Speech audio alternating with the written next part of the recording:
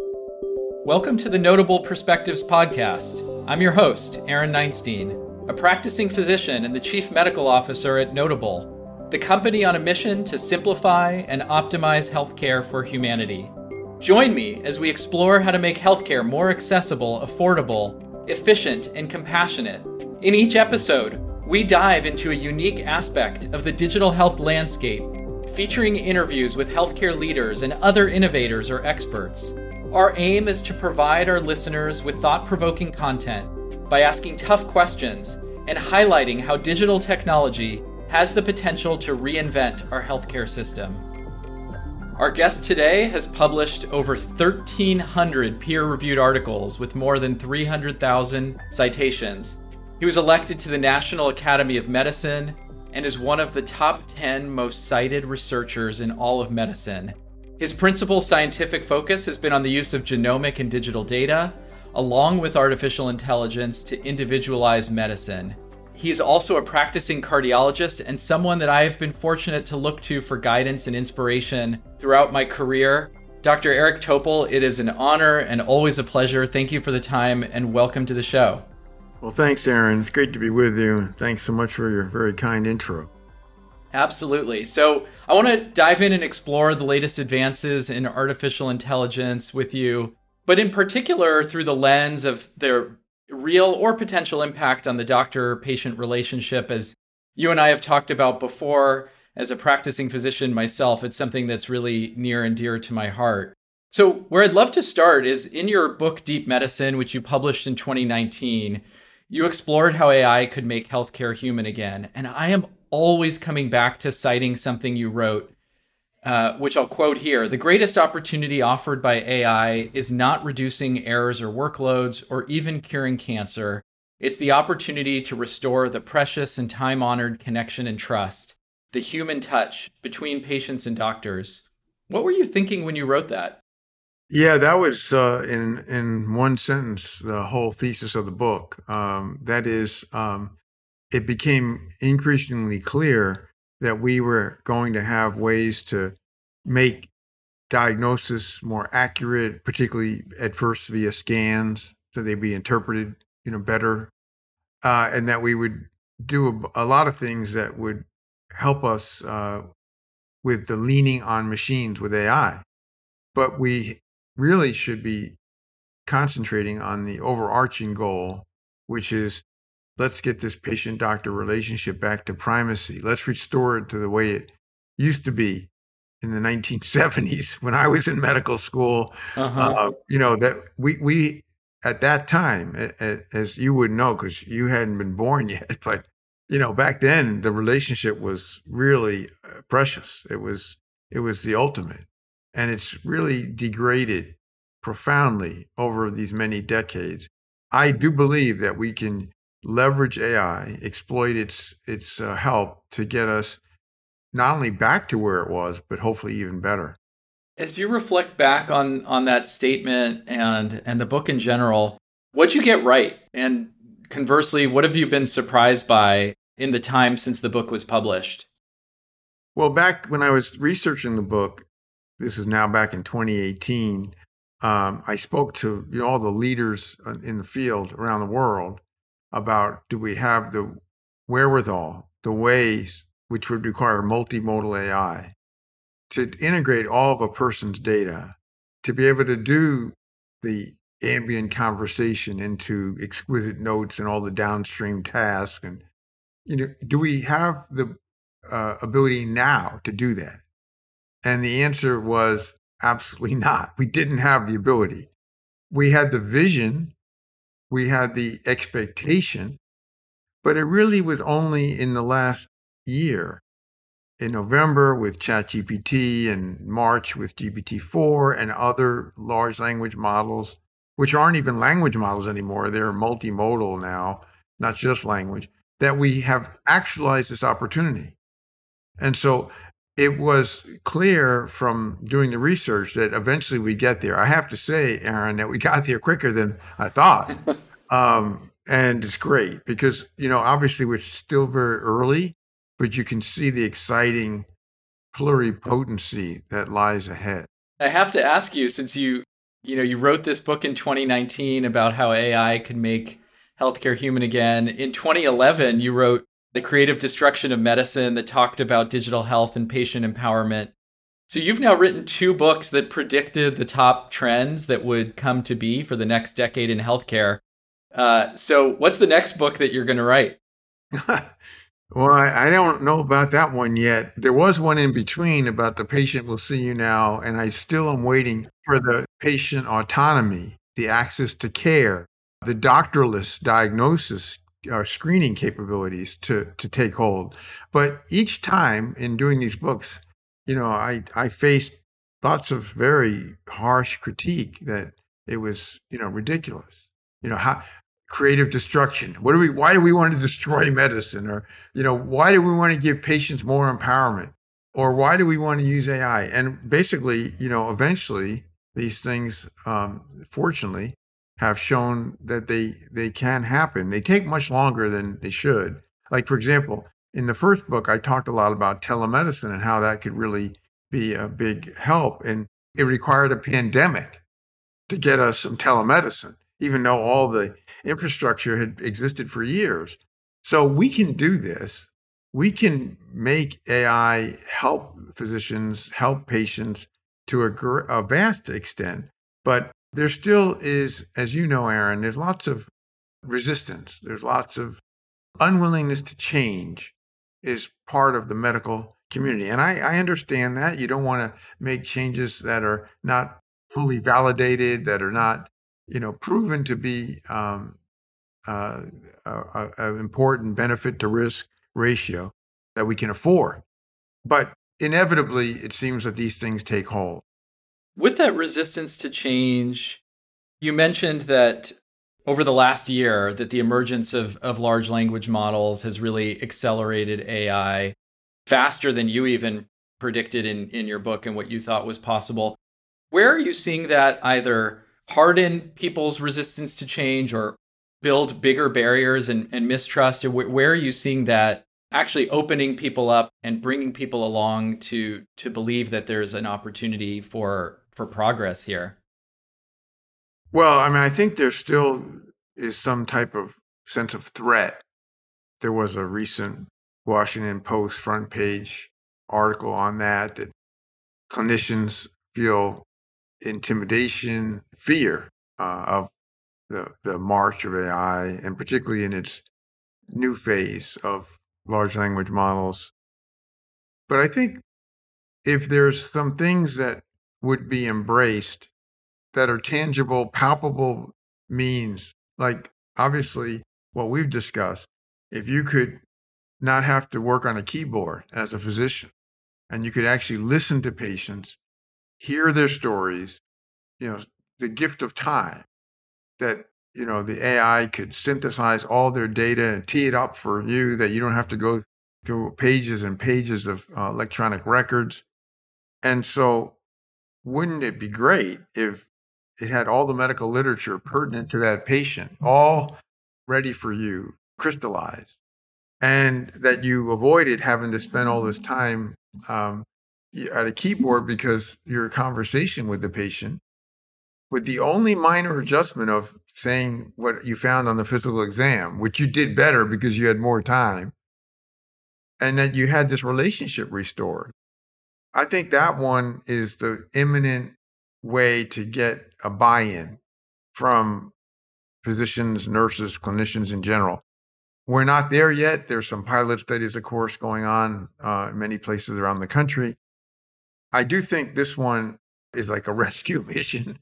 I think, as I've seen it in my own practice in cardiology, it can be of enormous boost for morale, just because so much is on automatic, and you get to review it, but you haven't had to go through all the data clerk hassles and time. And if we get to having more time with patients, that's where I think it all begins to bring back the humanity in medicine that has largely, unfortunately, escaped us. And why we went into medicine in the first place. 100%. You wrote what I consider a classic editorial in Nature Medicine about how it changed your practice of endocrinology. And gave you time to heal rather than to do all this other stuff that you didn't sign up for when you decided to become a physician. So that's why I'm excited, but it's really to the end goal. It's not, this is just a step along the way to get us this, restoration of the humanity in medicine. Yeah, I think you and I have always been so aligned on that front that, the question often gets raised of course, like importance around safety and how can we trust these models and, you know, the fear of change in practice. And I think there's also the question of how can we afford not to? I mean, practice is overwhelming people. They're feeling burdened. Patients are frustrated that they call up clinics and the phone rings forever and they can't get an answer because people are drowning in paperwork and we have endless prior authorizations. So I feel like you and I have always been very aligned on we sort of have a burning need to find solutions to these problems. I totally agree. I don't know of another solution in sight, Aaron.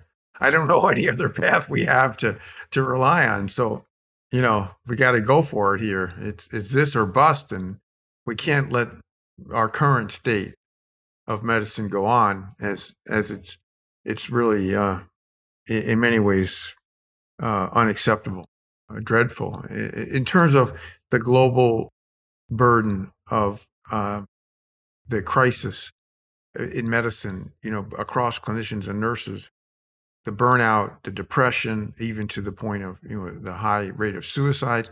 We just can't, no less, as you mentioned, the patient side, which is even a bigger issue. So we've got to get this fixed. And if somebody knows a better way, please let me know. Right. Given that underlying foundation of we need to do this to support our patients, support care teams in avoiding burnout, how do we build trust?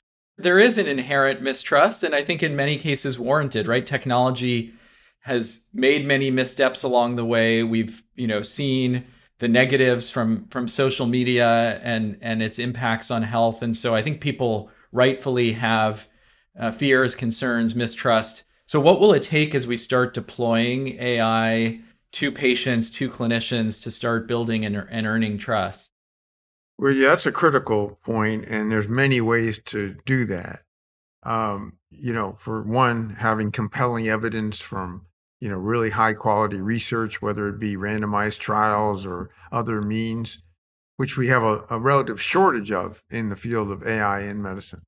Another is for the companies that are making these products, these algorithms and neural networks, that they are transparent and don't hide behind these uh, proprietary algorithms that we never get to see the data. The FDA gives it clearance, not even often a full approval, and then we're supposed to entrust that and never having seen that it works.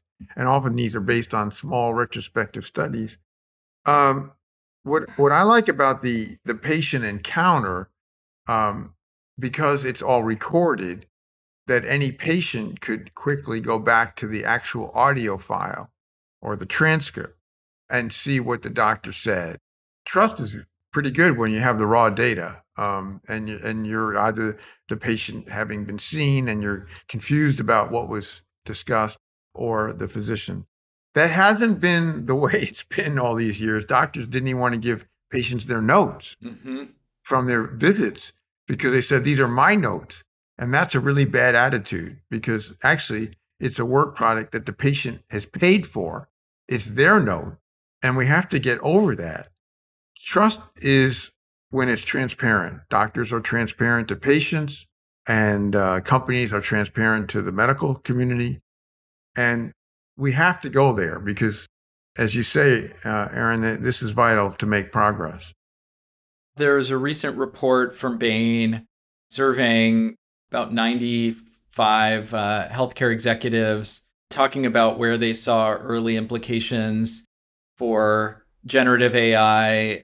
And I think they largely agreed with you in deep medicine, early opportunities in relieving administrative burden and staff workflows. How are you seeing that play out? Are you seeing adoption in those spaces? As you meet with people across the country, you talk with health systems, healthcare executives, where are you seeing the most uptake and the most enthusiasm for AI? Uptake is certainly most, which isn't saying a lot, but it's most in these back office operations, whether it's for reviewing charts for billing and streamlining, reducing personnel burden for administrative functions. That's kind of where we are right now. There was a recent New England Journal of Medicine review on that, or special article. We haven't gotten to the point of some of the things we discussed today. Eventually, that's, I think, inevitable. But the safe place is not with the patient frontline interactions.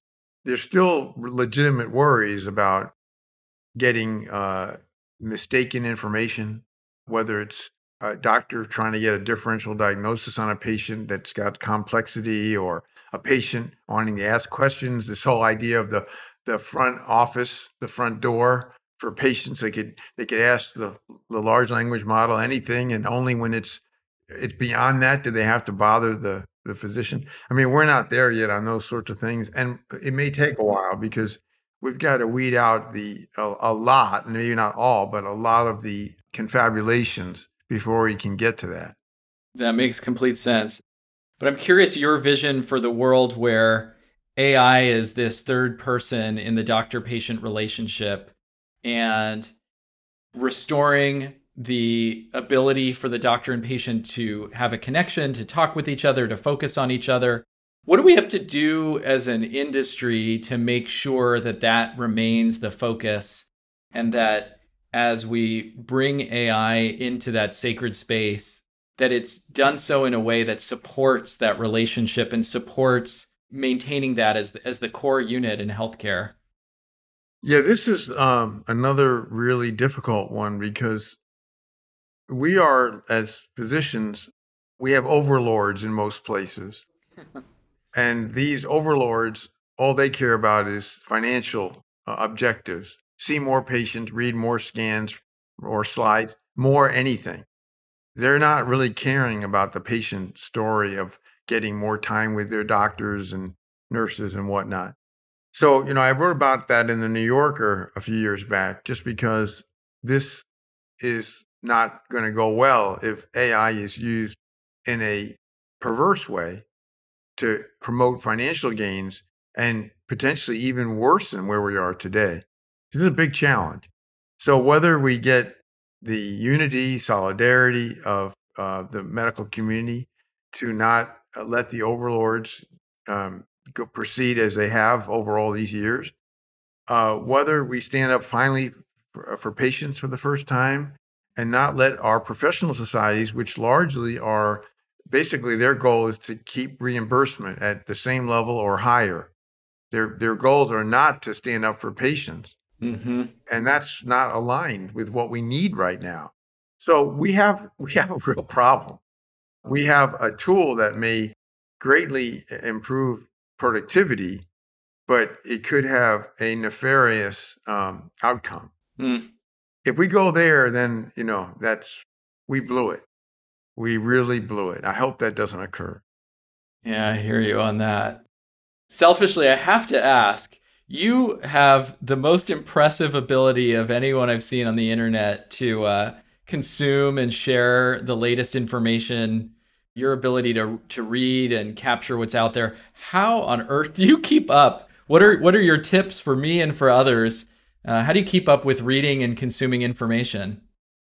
Well, some have thought I'm actually not a human, but an AI agent. And I have to say, I actually, didn't want to ask. I am a human, and I don't have anybody helping me do that. I do the reading and posting myself, and the Substacks, obviously myself, and that kind of thing. And the books, obviously all myself. I enjoy it, I guess, Aaron. I've always been a kind of info junkie for science and medicine ever since I was a kid. And I've done that throughout my life. I remember, at UCSF, when I was training there, I was hoarding at the Xerox machine, copying all the articles because there was no such thing as a PDF. And when I moved from there to Johns Hopkins for my fellowship, I had boxes and boxes of copied articles that I just am an information geek, unfortunately, I guess, but it's just the way I am. And I like to share the stuff. And it used to be more fun than it is today, at least through one channel platform that you're very familiar with. Yeah. It's We're all mourning become the loss. it's becoming high toxicity. But overall, I'll still do the reading. I may not be able to share it as much or in the same places, and that's just the way I am. I'm just kind of stuck in that mode and have been for many decades. Well, it's amazing, and I know I certainly appreciate it and follow you closely to see what you're reading and learn from the things you're highlighting and sharing out. So, on behalf of others, thank you so much for continuing to do that. It is really incredible. And I know we have to let you go here, but again, thank you so much for the conversation, and looking forward to seeing your next book, because I know it will predict the next 10 years. Oh, thanks. You're too kind, Aaron, but I really enjoyed the conversation, and all the best to you. Thank you for listening to Notable Perspectives. To learn more about today's guest, check out the show notes for this episode. If you have a suggestion for a future guest, please send us an email at perspectives@notablehealth.com. If you enjoyed this conversation, please share it with a colleague or friend.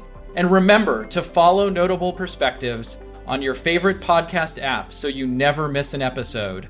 Also, rate and review us on Apple Podcasts, Spotify, or wherever you listen to your podcasts. I'm your host, Aaron Neinstein. Thanks for listening.